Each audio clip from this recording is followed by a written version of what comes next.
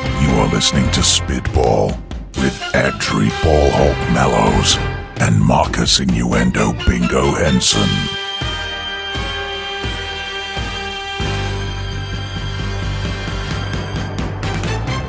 Hello and welcome to the Conference Championship edition of Spitball.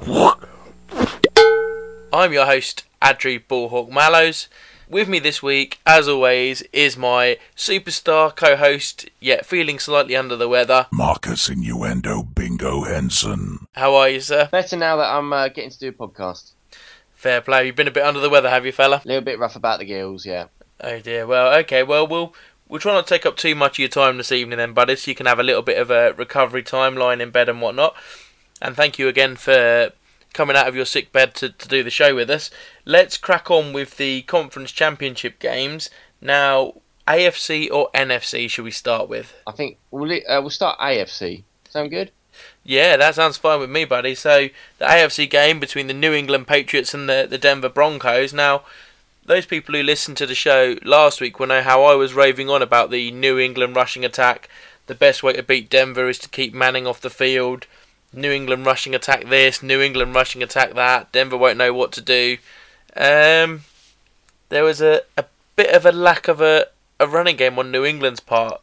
So what do we think happened there? I don't know. I don't know if they changed the schemes this week. To be fair, though, I was watching the game, and you could definitely see what Jack Del Rio was trying to do as defensive coordinator now over Denver. He's really spruced up that defense. They look really aggressive and hungry. Yeah, absolutely. I think they mentioned it in commentary as well. I was a bit surprised by this, but they were saying that if you expected New England to come out and try and run all over Denver, then that just wasn't going to happen. If they were facing Indianapolis again, they would have done it, but there's no way they'd do that against Denver. And I'm thinking to myself, well, it really doesn't make sense. Why would you try and get involved in a shootout with Peyton Manning and that Broncos offense at the moment, especially when you've only got one defender that can really handle their best receiver? And as we saw what happened there, when their best defender, Aqib Talib, goes down with an injury, then they just don't have a way of stopping Demaryius Thomas. Yeah, what seemed to happen is once Talib went out the game, they became a little bit like Swiss cheese, and the holes started to creep up. And yeah, I don't understand why, especially LeGarrette Blount after having such a great game. We're talking five rushes for 6 yards. It seemed like they sort of gave up on him rather than trying to secure some sort of run game. Yeah, I really don't understand it. I mean, would you agree with me? The best way to beat Peyton Manning is clearly to keep him off the field as much as possible, right? Yes, I do. I completely agree with it. And look at his figures, and they'll speak volumes about how much play time he actually got. I mean, I don't know. I don't know clockwise what the possession was. I don't know if you've got the clock minutes there. Yeah, absolutely. We have a time of possession in favour of Denver, 35 minutes 44 to New England's 24 minutes 16.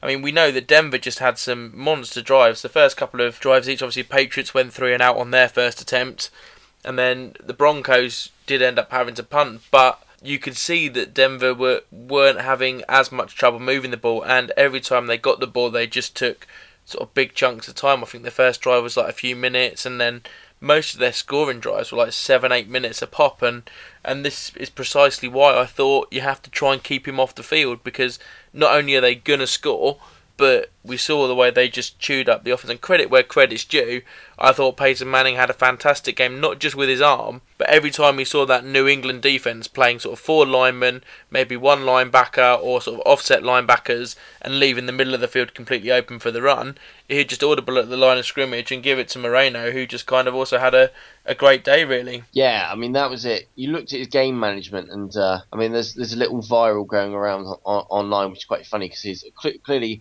when he wants to change the play, his change of play is Omaha. Yeah. So they were having a bit of a joke about that on the NFL sites. How many times he called Omaha in that game. Yeah, because it shows how he knew what he was doing. Yeah, and it's not just the change of play, is it? Omaha means quick snap, it means change the play, it means do this, do that. There's so many different meanings, apparently, for when he says Omaha, that to be a member of that offense and to try and figure it out each time would be an absolute mission. Exactly, but when we go back to the decisive factor here, you said that you had to keep Manning off the field, and I think the best way to beat the Patriots as well was to keep Brady off the field, and for some reason, Patriots forgot the fact, and Denver knew exactly how to play it. Yeah, definitely. And that comes down to coaching, doesn't it? It comes down to game plan, it comes down to preparation. They knew exactly what they needed to do, and they knew that when they got on the field, like you say, they likewise needed to keep Brady off it, and well, they did a very, very good job. I mean, they kept Brady to only 277 yards, but more importantly, they kept the Patriots down to 16 points, which is a massive achievement. Even with their depleted receiving core, you know, keeping them to 16 points is a big achievement, I think. And there were some key players for Broncos, like you said, on that defensive line. I thought Terrence Knighton had a great game, definitely. Just constant pressure in Brady's face, and there's a epic picture I've managed to put on the blog, which is where Knighton got his sack on Brady, and you've got kind of Brady half in the air going towards landing on his back, and kind of Knighton standing over him. And you can see that, as I say, on the blog, www.bullhawksnest.weebly.com, and click on the lowdown. But in general, I just think everyone across that line, Sean Phillips as well, as a collective, the Denver front line had a massive game. Overpowered them, really. They definitely overpowered the offensive line for the Patriots. There's no doubt there. That battle was definitely won by Denver. Yeah, and for anyone that was watching the Sky coverage, Jeff Reinbold, who they normally have on as well as a pundit, former coach of Kansas City Chiefs, NFL Europe, Canadian football, really, really knowledgeable guy, and very much worth the watch whenever you watch any form of Sky commentary or any commentary that has him involved. He was saying, it's going to come down to who wins the battle in the trenches between these two teams. Yeah, because we saw they won the defensive front, but how about the other side of the ball, where clearly no sacks on Peyton Manning, so the Denver offensive line also won their trench battle. Yeah, no sacks, no real pressure.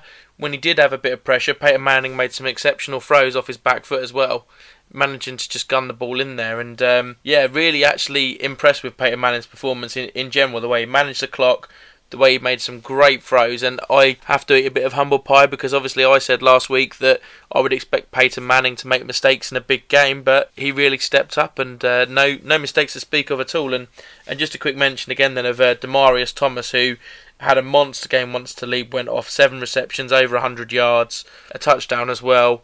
Denver did clearly beat New England 26-16, so they are the AFC champions and will be representing them in the Super Bowl. We'll move on now then to the NFC Conference Championship match between the 49ers and Seahawks. What a way for the game to start, Marcus, with Aldon Smith with his strip/sack/fumble, forced fumble recovery, everything you could possibly do as a defensive end/linebacker, he did it. That was very pretty the way he did it. Again, it was the pressure coming out. They didn't expect them to be so aggressive. Seattle tried to be glitzy with a bit of their play, try to get Wilson's feet moving straight away. And it sort of set a tone for that first half, really. Yeah, and for me, the way Smith just broke off his block and he just flew at Wilson like a bolt out of a cannon, I would have mistaken him quite easily for Usain Bolt, the way he came out, and it was just ridiculous closing speed, and the way he kind of stripped the ball out of Wilson. Wilson does a bit of a pirouette, doesn't he? And kind of the ball's in one hand, then it's in the other, and it's behind his back, and next thing it's on the floor, around his body, which is always a big no-no. Yeah, that's it. It just falls out, and he kind of has a hand on it when he tries to recover it himself. But Smith's there to just dive on it, and credit again to Seattle defense for keeping San Francisco to only 3 points, because that would have been massive if San Francisco get a touchdown off of that. Yeah, I mean, the damage limitation that the defense sort of had throughout the entire day. There's a few other moments where you're sitting there going, this could get incredibly dangerous, and there was some exceptional play. Especially the first quarter just looked so nervy for Seattle. Yeah, absolutely. And I think, didn't they do that a couple of years ago against Atlanta as well? I'm sure it was, yeah. It was against Atlanta in the first round of the playoffs, was it last year? And they came back in Atlanta. They came back in about 24-point comeback, wasn't it? Yeah, something like that. Just seemed to be really, really nervous. And actually, no, scrap that. I think it would have been the divisional playoffs, wouldn't it? Because Atlanta got there first in a long time. Actually, no, it was their first ever first round playoff win, wasn't it? Yes, because then we saw the conference again last year where San Francisco this time went through. Yeah, absolutely. And San Francisco, they come up with a slightly different game plan. I noticed that they were rushing Kaepernick a lot, especially at the start of this game, and throughout the game, in fact, he had 11 carries and 130 yards. You know, the kind of stats you would expect Gore to have, but instead Kaepernick had them instead. Yeah, the actual traditional running back running game didn't actually work at all. The defense, like I said, managed to come across and completely snuff it out, and it was a lot of broken plays. Kaepernick started to move his feet, finding the gaps in the coverage, which you would have thought would have been covered up for such a mobile quarterback, but he managed to really abuse the over-aggressiveness of Seattle, because Seattle came out all guns blazing, and sometimes that hurt. Yeah, absolutely, and as the game sort of progressed onwards, obviously going into the half 10-3 down the Seahawks, and then in the second half, whatever was said in the locker room and however they decided to change their game plan, they just really started to clamp down. I mean, after Marshawn Lynch got his touchdown, Bolden answered back with his touchdown, but then after that, the defense just shut up shop, forced a fumble on Kaepernick, picked him off twice, including one that all the credit really has to go to Richard Sherman when he's one-on-one in the end zone. Kaepernick throws the ball up, and somehow Richard Sherman manages to get up above the receiver and knock it down, and there's a grateful linebacker waiting underneath it just to take the pick and seal the game off for them. Yeah, game-winning play. Absolutely. And all that talk and all that trash talking he does, which it still really bugs me, but I still really appreciate the fact that he is a tremendous player. I just wish he would kind of knock it back a bit, but I suppose that's just the type of player he is, and it seems though from what I've heard he said off the field, I think it's just purely an in-game act or persona that you see, the same way that you see actors play different characters in movies. He's kind of playing the villain whenever he walks onto an NFL pitch. Would you agree there, Marcus? Yeah, I think it's the buzz that he's getting. You see some players, they have to get themselves rolling, they have to get themselves riled up before they play a game. Other players you see, they try and calm themselves down before a game and go in cool collected. He's taking on that one where he's trying to light up his team. I think he makes a lot of energy. Like you said, I think the fact that he actually backs it up with what he does, I think a lot of the trash talking, if he fell by the wayside and was getting burned repeatedly, then there's no need for it. The fact that he can back it up, he's given the right sort of buzz from his team there. I just don't think sometimes as well, the media and the fans, sometimes it could be just toned down a bit, because sometimes it's coming off and being perceived in a little bit in the wrong way. Absolutely, and looking as well, one thing I wanted to mention as well before we move on and leave the championship games there was another great performance from Doug Baldwin, who in the last half of the season seems to have really become a key receiver for Russell Wilson, because he had no touchdowns admittedly, but 6 receptions for 106 yards. So Wilson is clearly looking for him when he needs a big play. Yes, absolutely. And what a handy player he is in the return game as well. Absolutely, yes. Speed and elusiveness, 2 great elements to have in the return game. So we will leave the conference championship games there, but again, nice little cheap pop Mick Foley style.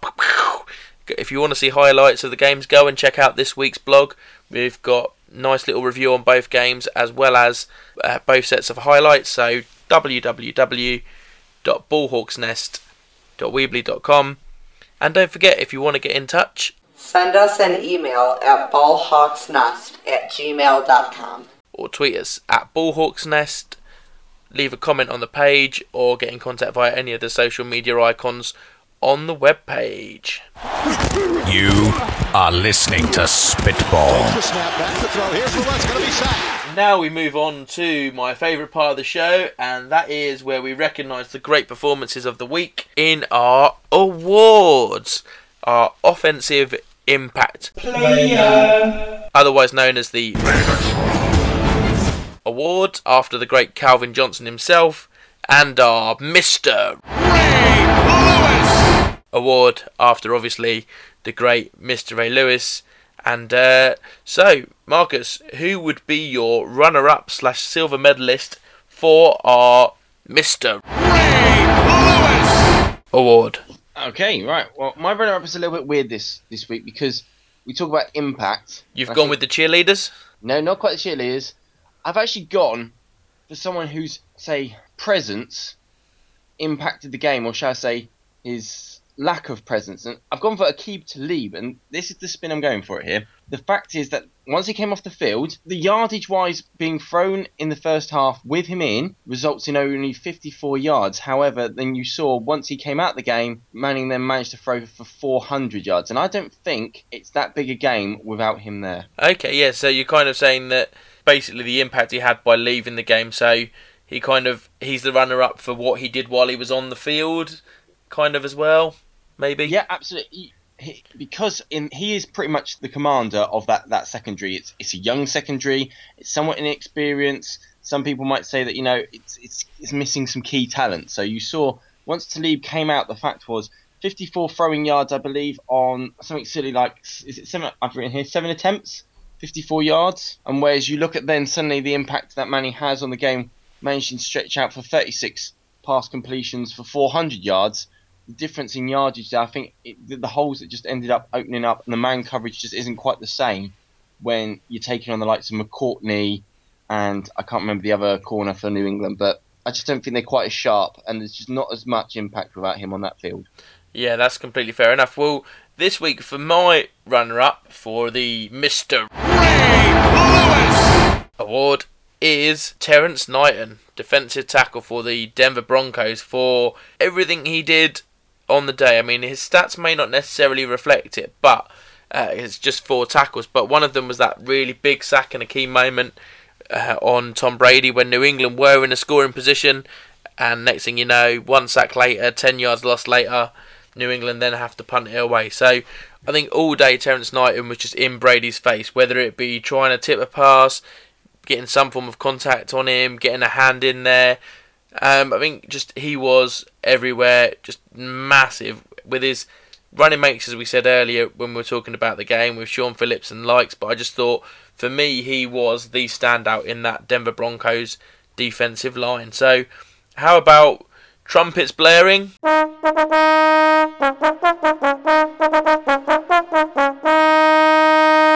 Your winner for the Mr. Ray Lewis award. My winner this week is going to go to Cam Chancellor, safety for Seattle Seahawks. Yeah, I mean, you could have had a few people, couldn't you, I think, on that Seattle defense. The linebackers played well. We know how well the secondary played.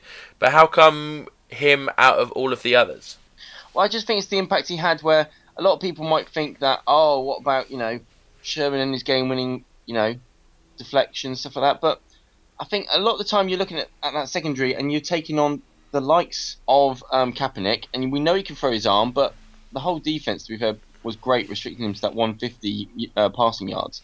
The Chancellor had 11 tackles, 5 of them were solo. I know Sherman had the crucial pass deflection, but Chancellor actually had two pass deflections himself and an interception. So I think all around he was just making everything with the run game. He was coming in for the run game. He was protecting the deep balls and being the presence there.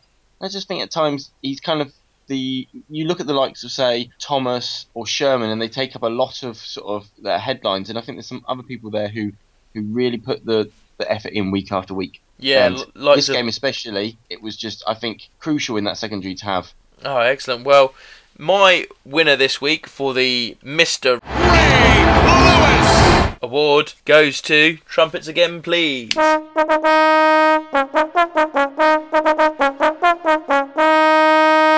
Alden Smith, defensive end / linebacker for the San Francisco 49ers, because if you want impact, how about the first play from scrimmage in the biggest game of the season so far, the NFC Conference game? We mentioned it before. Comes out, breaks off his block, gets after Wilson, strips the ball, recovers the fumble, puts San Francisco in a great position to quieten that Seattle crowd right from the off. That, sir, is impact. And he didn't just do it once, of course, because he had another sack later on in the game. He did indeed, yeah. 2 sacks indeed. Well played, sir. Thank you for reminding me of that. It's normally the other way around, so well done you. Now we, of course, move on to our award. And who is your runner-up this week, Marcus? And my runner-up, we've already spoke about him earlier. It's going to go to Doug Baldwin, wide receiver for the Seattle Seahawks. That, my friend, is a great shout. Yeah, I think what he did with that 106 yards, I mean, he's definitely filling that void that Harvin's left on that team, because you need that standout receiver. But also, what really got me is the return game. I mean, he had over 100 yards in the return game also, with that massive 69-yard return. And I think if you can get your guys set up with a great position, coming off the kick return, I mean, sometimes it gives your offense just that boost to suddenly come out and try and get the first set of 10 and then get the chains moving.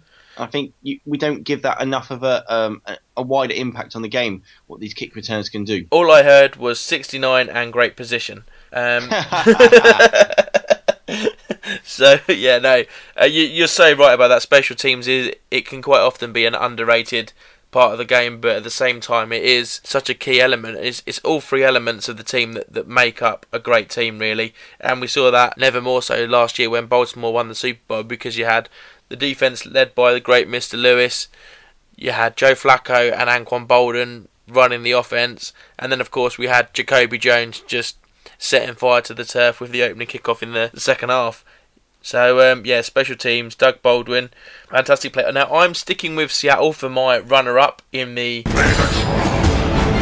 award, and I've gone for Mr. Beast Mode himself, Marshawn Lynch.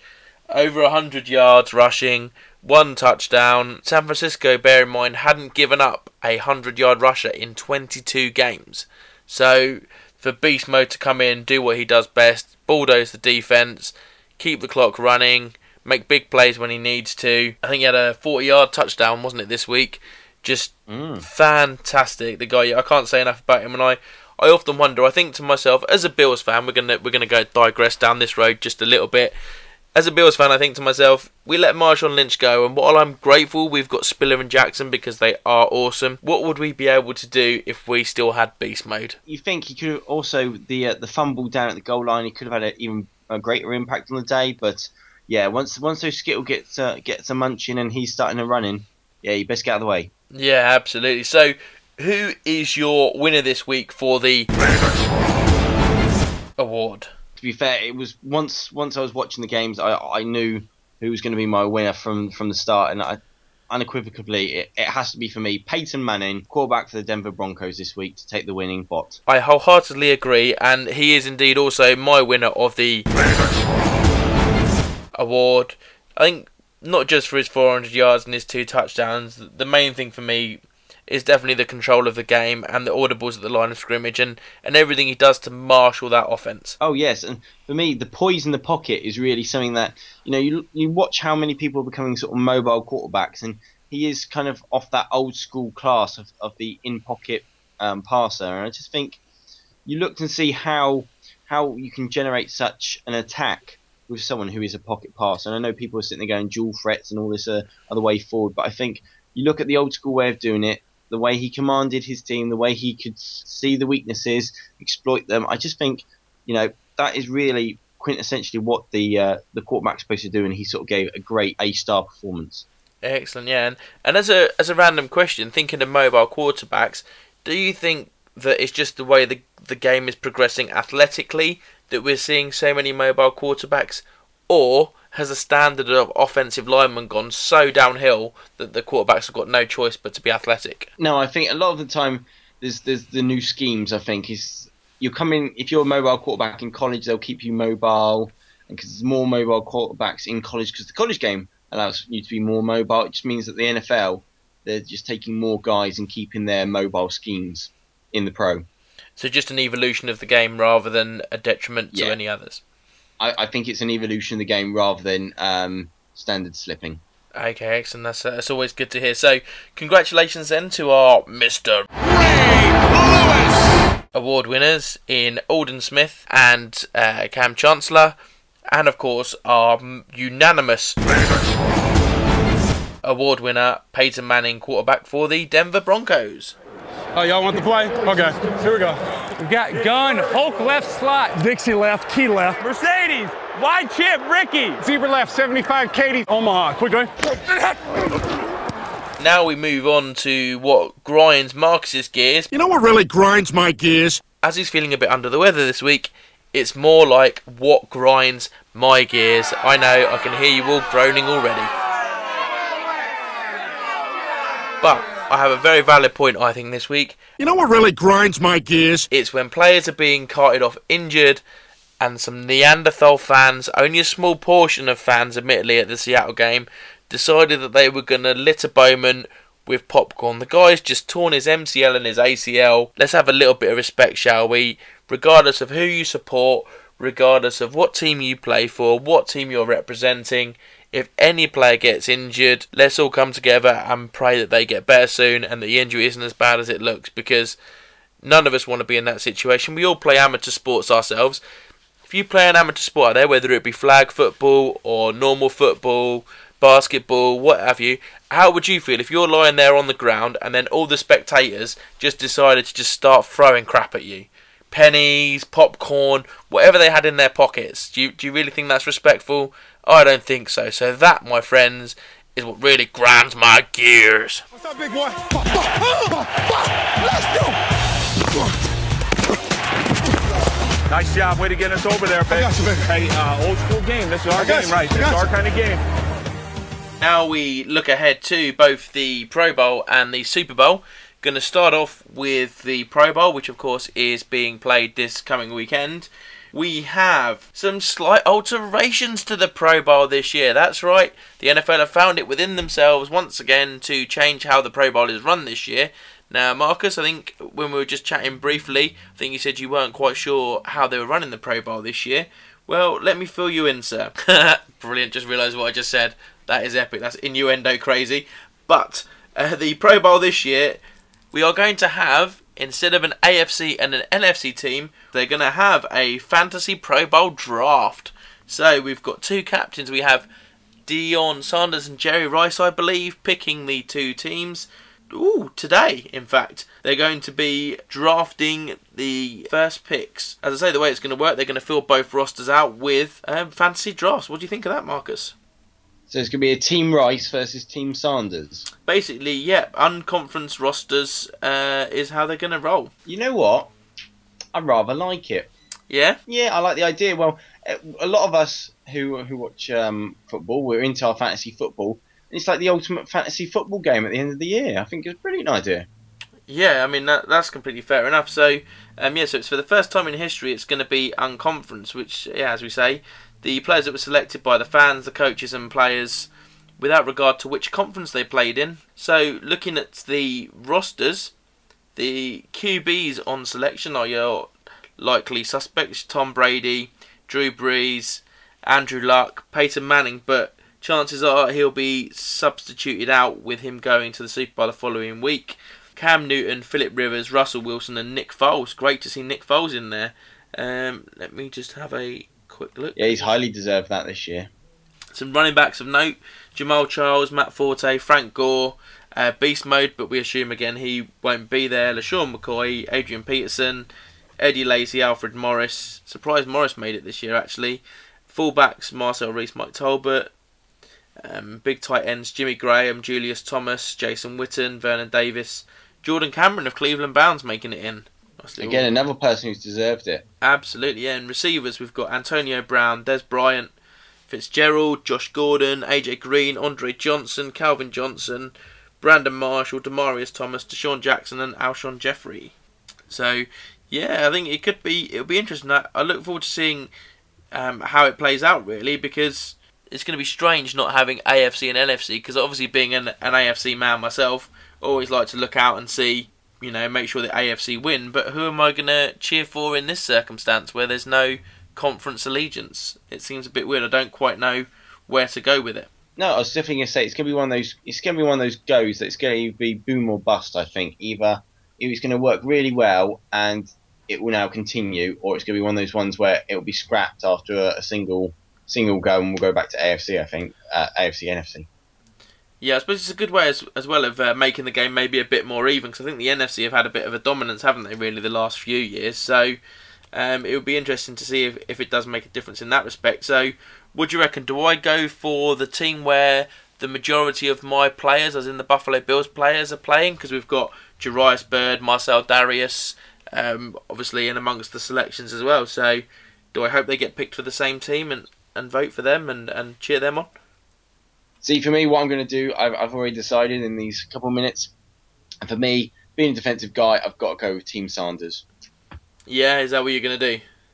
Yeah, I'm going to basically go Rice, he's for all your offensive guys, Sanders, all us defense nuts. Yeah. Fair play.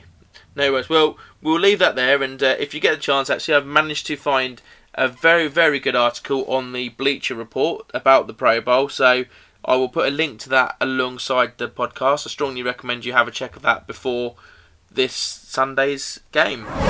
Now, The big one. let's have a bit of a fanfare, please.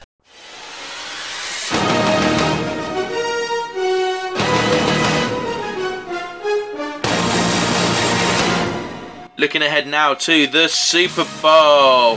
Super Bowl 48, or XLV III, as it's otherwise known, to be played in MetLife Stadium, East Rutherford, New Jersey. Don't forget New Jersey. And strangely enough, actually, both number one seeds. How often is it that you get both top seeded teams in the Super Bowl itself? Yeah, it's kind of clear cut this year. That the two best teams from each division, each conference have found their way to the top, and rightly so as well. With the way that Denver have been playing this year, particularly offensively, you would have to say they without a shadow of a doubt deserve to go to the Super Bowl, and I guess likewise Seattle because of their defense. So that's going to be another offense versus defense battle almost, isn't it? Both have got good defenses, both have got good offenses. I think we'll either have a nice big scoring game, or we're going to have a defensive shutdown, really. Which one are you going to favour, though? I'm going to put you on the spot and get you to make a decision. Do you think it'll be a offensive game or a defensive game? I think under the big lights, it could end up becoming a couple of players a bit nervous, a couple of drops, a couple of little mistakes. So I haven't seen what the weather report's going to be like either, because of course remember last time Manning won a Super Bowl, it was in Miami in a monsoon. So against the Bears, they managed to find a way for their defense, surprisingly, to have a phenomenal game. Exactly, and I think they've got a better defense now. So I think it's going to be a defensive sort of lockdown, probably maybe a 17-10 or something like that, or kind of a 23-17 like the Seattle San Francisco game we just had. That's quite low scoring. Yeah, absolutely. It's like some of the Eli Manning Brady Super Bowls we had as well. They've generally been quite close, haven't they? Like 24-21, that kind of score. So, okay, well, with that in mind, give me 2 reasons why you think Seattle will win the Super Bowl. Reason 1, the Legion of Boom. Reason 2? Reason 2, I think Russell Wilson's elusiveness. Ooh, you went for Russell Wilson over Beast Mode. I think when it comes down to it, it's going to have to be, I think you'll get another maybe 100-yard game out of Marshawn Lynch, but if that defense, we saw that what that front seven did to Manning, I think you'll need Wilson to be as aware, to have his awareness, his sort of spidey senses tingling throughout the entire game. Make sure he's evading all those defenders that will be coming. Jack Del Rio is going to be incredibly aggressive. I think it's going to come down to him and how well he can manage under the big lights. This is really his first Super Bowl, so does the veteranship of Manning better manage his game? Question mark. It's a chance for Peyton Manning to tie the number of Super Bowls that his brother Eli has. So, he could go to. So, 2 reasons why Denver will win the Super Bowl. Firstly, Peyton Manning. Secondly, Peyton Manning. No, in all seriousness, I think Peyton Manning and that Broncos offense, you've got so many different weapons and ways for them to hurt you. And we saw again this week with, you think it's going to be Moreno who's going to get a bulk of the carries, but Moreno seems to be the 20-yard to 20-yard ball carrier, and then anything inside the 20-yard line seems to go to Monte Ball to bulldoze his way through. And for a big guy, he's actually quite elusive as well and knows when and where to cut. So I think we're going to go with Peyton Manning and that Broncos offense. That's the reason why. I don't know that Seattle are a great defense. Can they stop Manning and the Legion of Scores? Don't know if I can get away with that. It's a really bad one. But also, the way that defensive line of Denver played against New England, looking for them to get constant pressure, as you said, through Jack Del Rio with his coordination skills, looking for them to get lots of pressure on Russell Wilson. But as well, guys, let us know who you think is going to win. I think it's time for a cheeky poll, isn't it? On the again, brilliant innuendo city. It's time to get a poll up on the podcast page to see who everyone out there thinks is going to win Super Bowl 48. Seattle Seahawks or Denver Broncos? Batted and picked. Off to the races. 40, 30, 20, 10, 5. Touchdown. Just when you thought the show was over, because we've talked about the Pro Bowl and the Super Bowl and there are no other NFL games after that until next season, I thought I would mix things up a little bit to finish off the show, Marcus. All right, what are you thinking about? I'm thinking we're going to finish off with something that is also quite close to my heart, and that is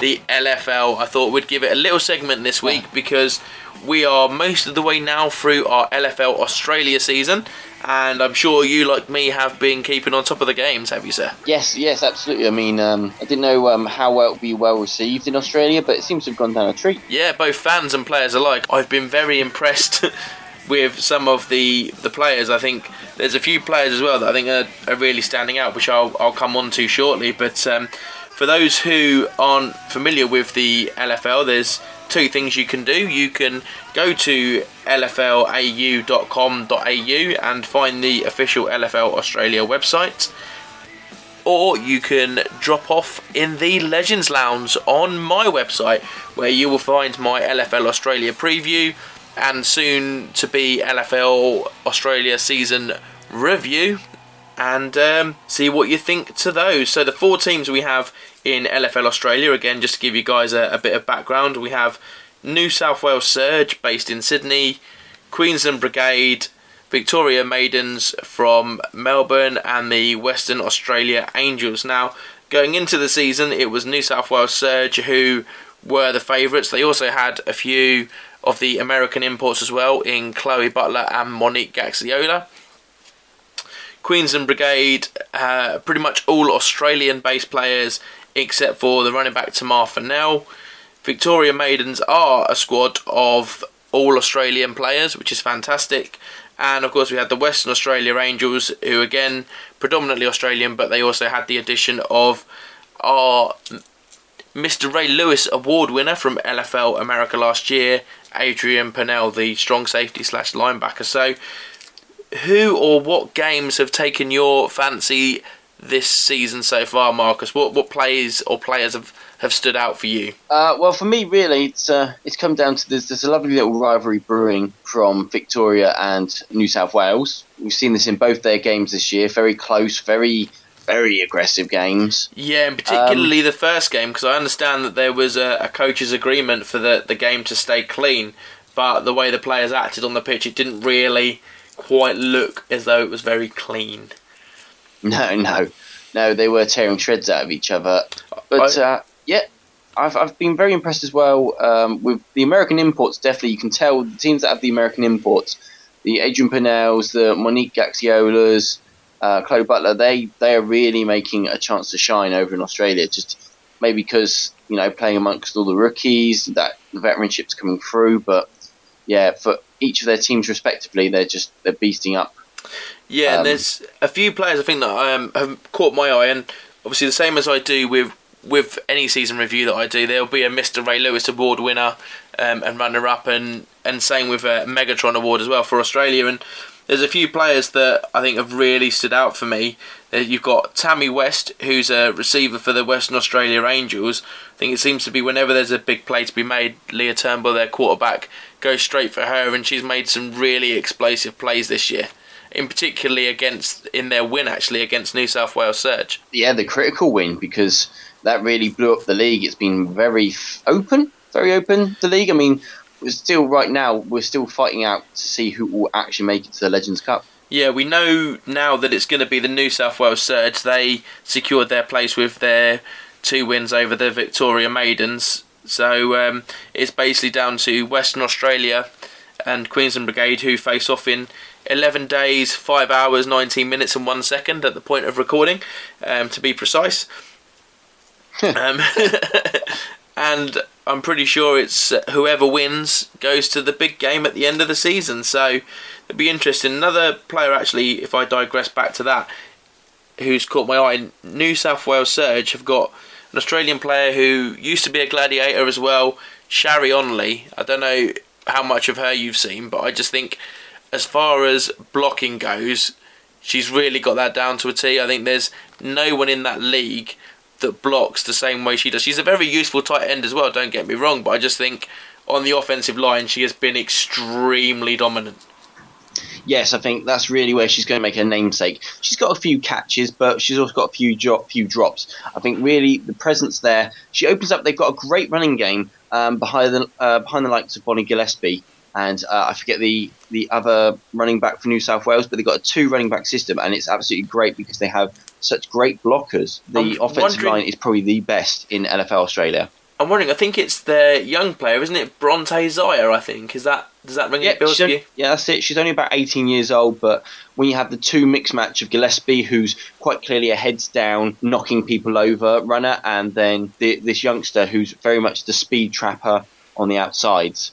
It's an awesome system, and like I said, the blockers they've got on the offensive line are mobile enough to actually open up the blocks down the field as well when they're stretching the play. Yeah, absolutely. So you might say that they've got the classic Flash and Thunderback combo, yes? Yeah, they've definitely got that, and like I said, I think they've got the best running combination in the LFL. But like I said, you just spoke about actually the air game for the Angels, and I think that's really going to come down to their dominance to try and beat the Brigade, because we know the Brigade, where they're a bit weaker, maybe is in the secondary.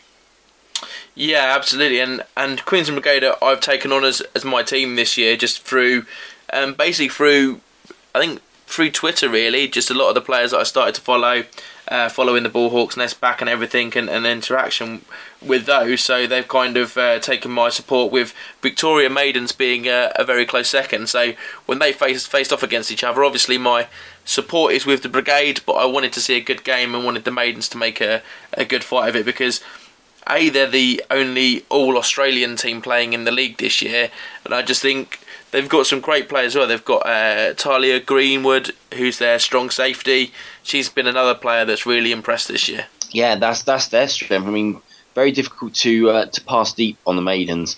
Really, the only weakness they've got is that they don't quite have the speed. They've got a good set of size to sort of stop the run, but they struggle in the speed game, really.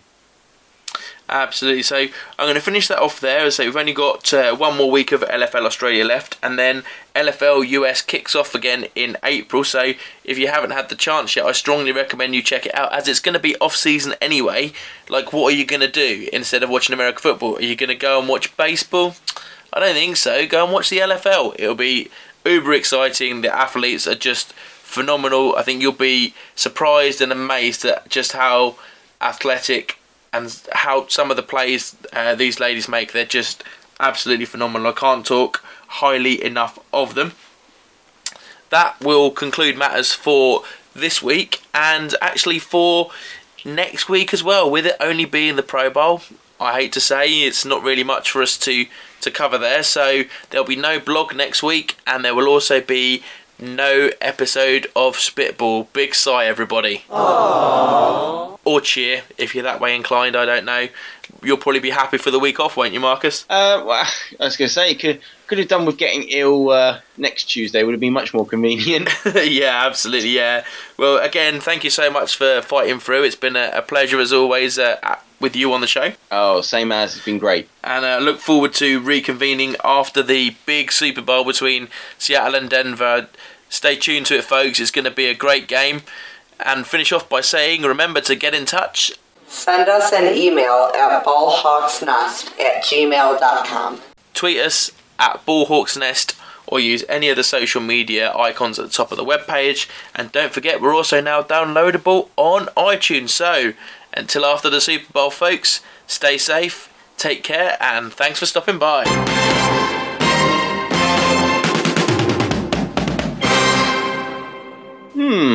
How about the Squadron of Scores?